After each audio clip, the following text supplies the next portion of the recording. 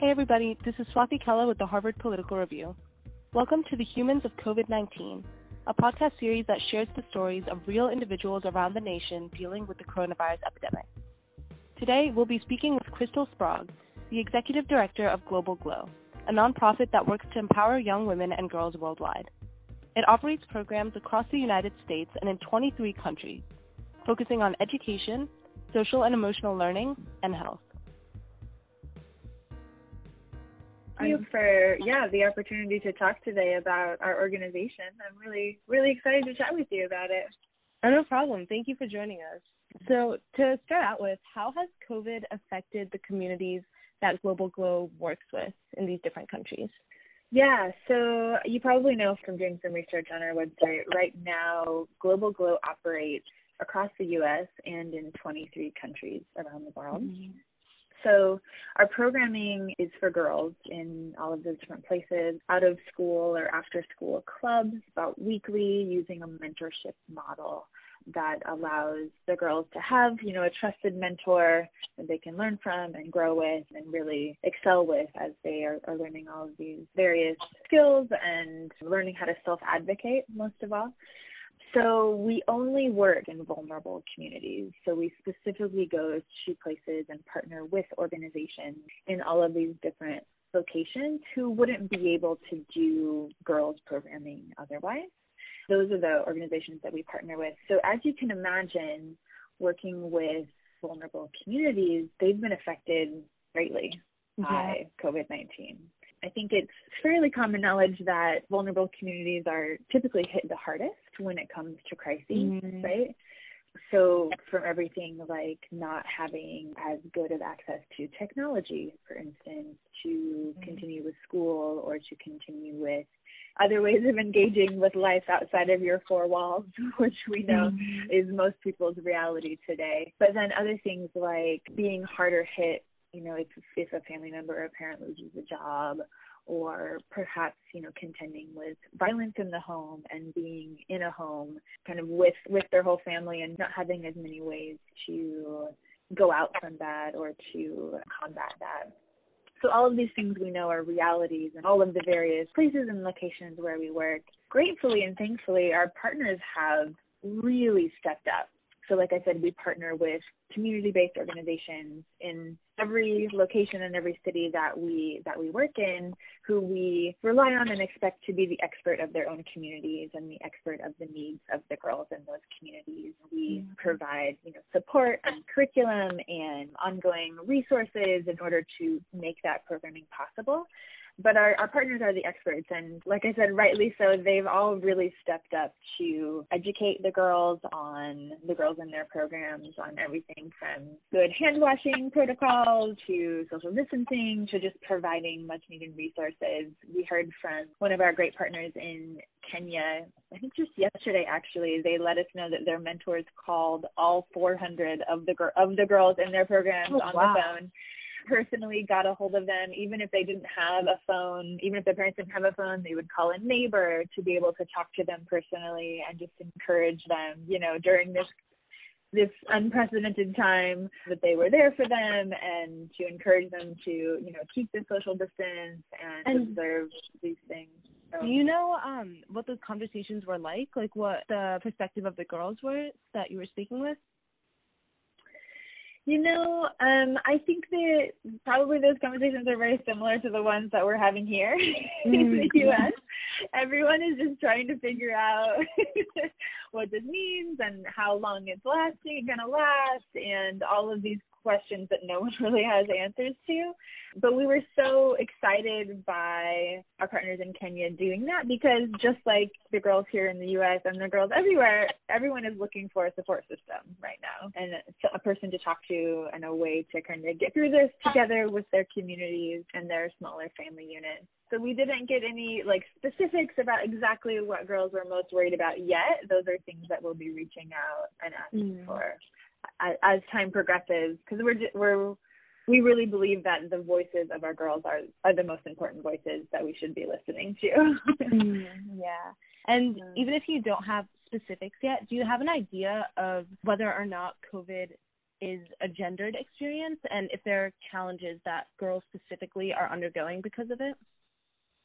We know from reports that that's the case. We know that, a larger percentage of healthcare workers are female, for instance. And so they're taking the brunt of that burden when it comes to responding in our healthcare systems. We know that usually, the need to care for families falls heavier on the women than on the men when in times of crises. I'll say that right now we've just been kind of reaching out and ensuring that our communities are safe, but we haven't yet gotten the full perspective, I'll say, on the gendered experience that COVID-19 has, or the response of that in the various communities. Mm-hmm. And a lot of it's a good question. Very good question. With a lot of your work focusing on access to education and also clubs that have to do with school, do you think that COVID will negatively affect the impact of girls to get that education in some way or another, especially with kind of the divide in technology that we see? Yeah, I do. Our goal as an organization is to mitigate that as much as possible for the girls we work with. And that's, again, I think why that support system is so important. Having that mentor available to the girls is so important.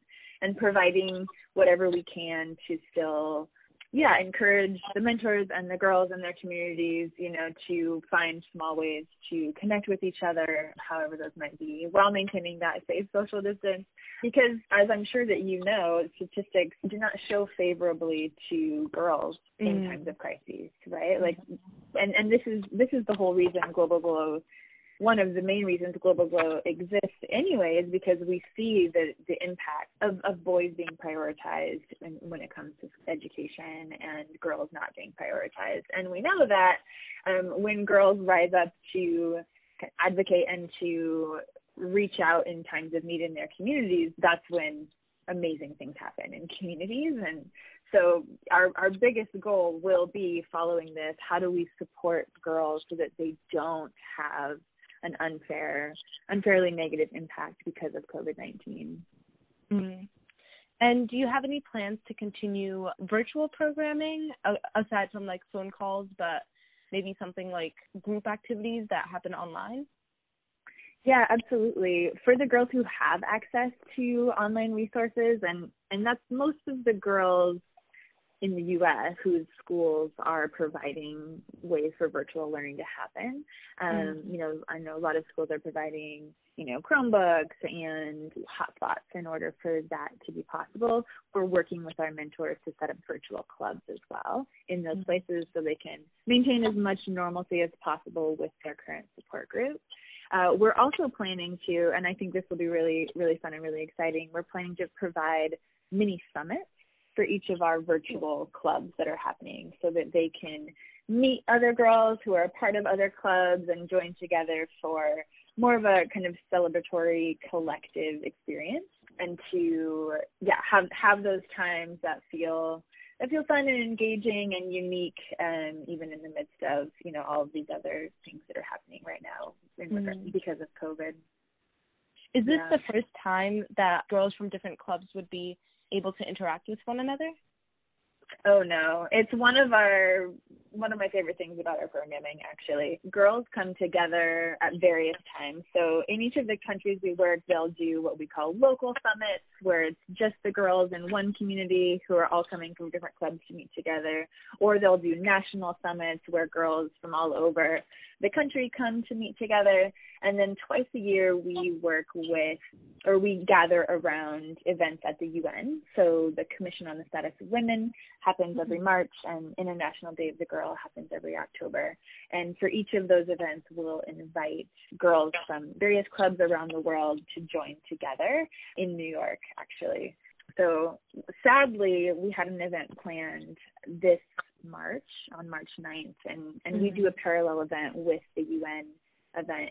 In March, it was the Commission on the Status of Women, and we had made plans for girls from Haiti, Cote d'Ivoire, Kenya, New York and the Bronx, California, here in Southern California, Rwanda, and Afghanistan, and Nigeria to all come together and participate in an event which we call Global Girls Call to Action. And we had them all preparing to speak about, the greatest areas of need that they saw in their community, and to be able to share that at that event. But the event was scheduled for March 9th, and on March 1st, we made the decision to suspend the programming due to COVID-19 and the danger that was clearly, coming to light. So we had the girls present their areas of concern virtually, and we created a video for them to do that. But normally that would be one of our favorite moments of the year, of having girls come together and present together and learn from each other about the critical areas of concern in each of their communities. You can watch the video that we put together for them. It's on YouTube now, and it's a beautiful compilation of what girls are seeing in their communities around the critical areas of concern. But yes, all that to say, typically we have girls get together a couple times of the year, and it's great. So we're shifting that now to say, okay, how can we do that virtually? How can we provide that same opportunity for girls? Because we found that girls gain so much by realizing that what they're facing in their community is very similar to what girls are facing in other communities. And we know that it'll be the same around COVID-19. This has affected the entire world in a really unique, unprecedented way. And so providing that support system for them will be really good, I think. And another one of your programs, Healthy Glow, focuses on health-related challenges, such as lack of access to sexual and reproductive health care. And I was wondering, what do these challenges look like now with the epidemic? And also, how are you incorporating the epidemic into the kind of programming that you're doing? Yeah, great question. Healthy Glow is a program we're so excited about, and you may have saw from our website, we did a pilot, and now we're preparing this year to grow that and present that or allow that, give the opportunity for that programming to happen in many more places. And we've had to push that a little bit because of COVID-19. So we're doing virtual training for all of the partnership coordinators and mentors to learn that material. And then they'll be ready to roll as soon as they possibly can when schools are open with that programming. I'll say that in and of itself is a huge issue regardless of COVID-19, right? Yeah. The ability for girls to get the type of information and access for mental health and physical health and sexual health that they need, and the support that they need from their communities to withstand the pressures. We pinpointed that by talking to girls individually all over the world, Kenya and Cambodia and Southern California first, and learning that these are challenges that everyone is facing, and the access to resources around that and information around that are so limited that we just felt it was necessary to provide such a program for those needs. As far as COVID-19 goes, I mean, none of us have any idea how that's going to affect much right now, right? Like everything is up in the air. We're all just kind of waiting by to see how it will affect things. One thing that we've determined internally is that when girls come back and are able to meet again for clubs across the world in every community, they're going to be facing the aftermath of whatever COVID-19 did in their community. And whether that's having lost loved ones, whether that's having just stayed cooped up in their home for an extended period of time, the fears and the anticipations and the strangeness of what the world will look like then is going to be a thing that we'll want them to have the space to process and to support each other in. So we're actually developing a curriculum now that will be 4 weeks or possibly a little longer for them to really take the time in that supportive environment of their weekly clubs, perhaps in Healthy Glow as well, but definitely in our typical out-of-school weekly programs. They'll have the space and the time and the support to process and support each other through what they've just experienced. Because, to your point, it's going to affect everyone in every capacity. What are some of the things that the curriculum is going to be targeting specifically? Yeah, we're still determining that, and we'll determine that even more so by listening to what girls are going through now. We're not anywhere I don't think that we know when the end of this will be, right? Mm-hmm. COVID-19, there's really no way to know. And so we'll just keep listening and trying to figure out, what they're facing, what the girls are facing in the various places where they are, in the various communities where they are, and then we'll build that curriculum accordingly. And on that note, what are the ways that the rest of us listening can help out with this? Yeah, thank you for asking. If any of you know of any programs, community-based programs, working with vulnerable populations who would be interested in starting girls programming and want to start with this, sort of COVID-19 response and support system, please reach out and let us know. We want to support as many girls as we possibly can when they come back from the other side of this COVID-19 situation. So definitely reach out and let us know if that's the case. You can email us at info@globalgirlsglow.org. Also, listening to girls' voices is so important. So finding a way to hear them and listen to them in your own communities as well as around the world. We often are kind of really concerned about our own environment, but it's easy to forget that the rest of the world is going through something very similar and just as severe. So finding ways to really take in girls' voices, whether that's through our social media or just by finding other girls' voices in your own communities, that would be my recommendation. And all right. Thank you. Just finishing up here. I learned so much, and I think the organization is super cool. So thank you so much for speaking with us. And I think you'll be able to take a lot out of this.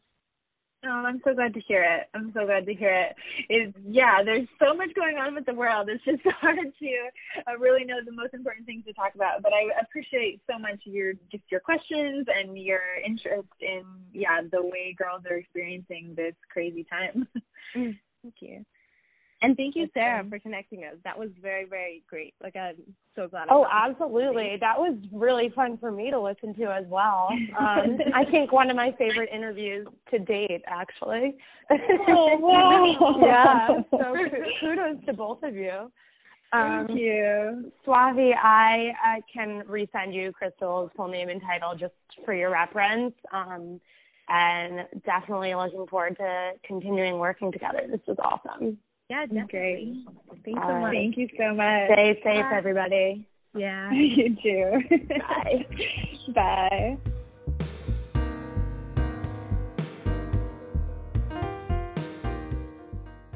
If you want to get more involved with Global Glow, you can find their website and contact information below. And if you or anyone you know has a story to share, fill out the form on our website. This is Swathi Kella with the Harvard Political Review, and thank you for listening.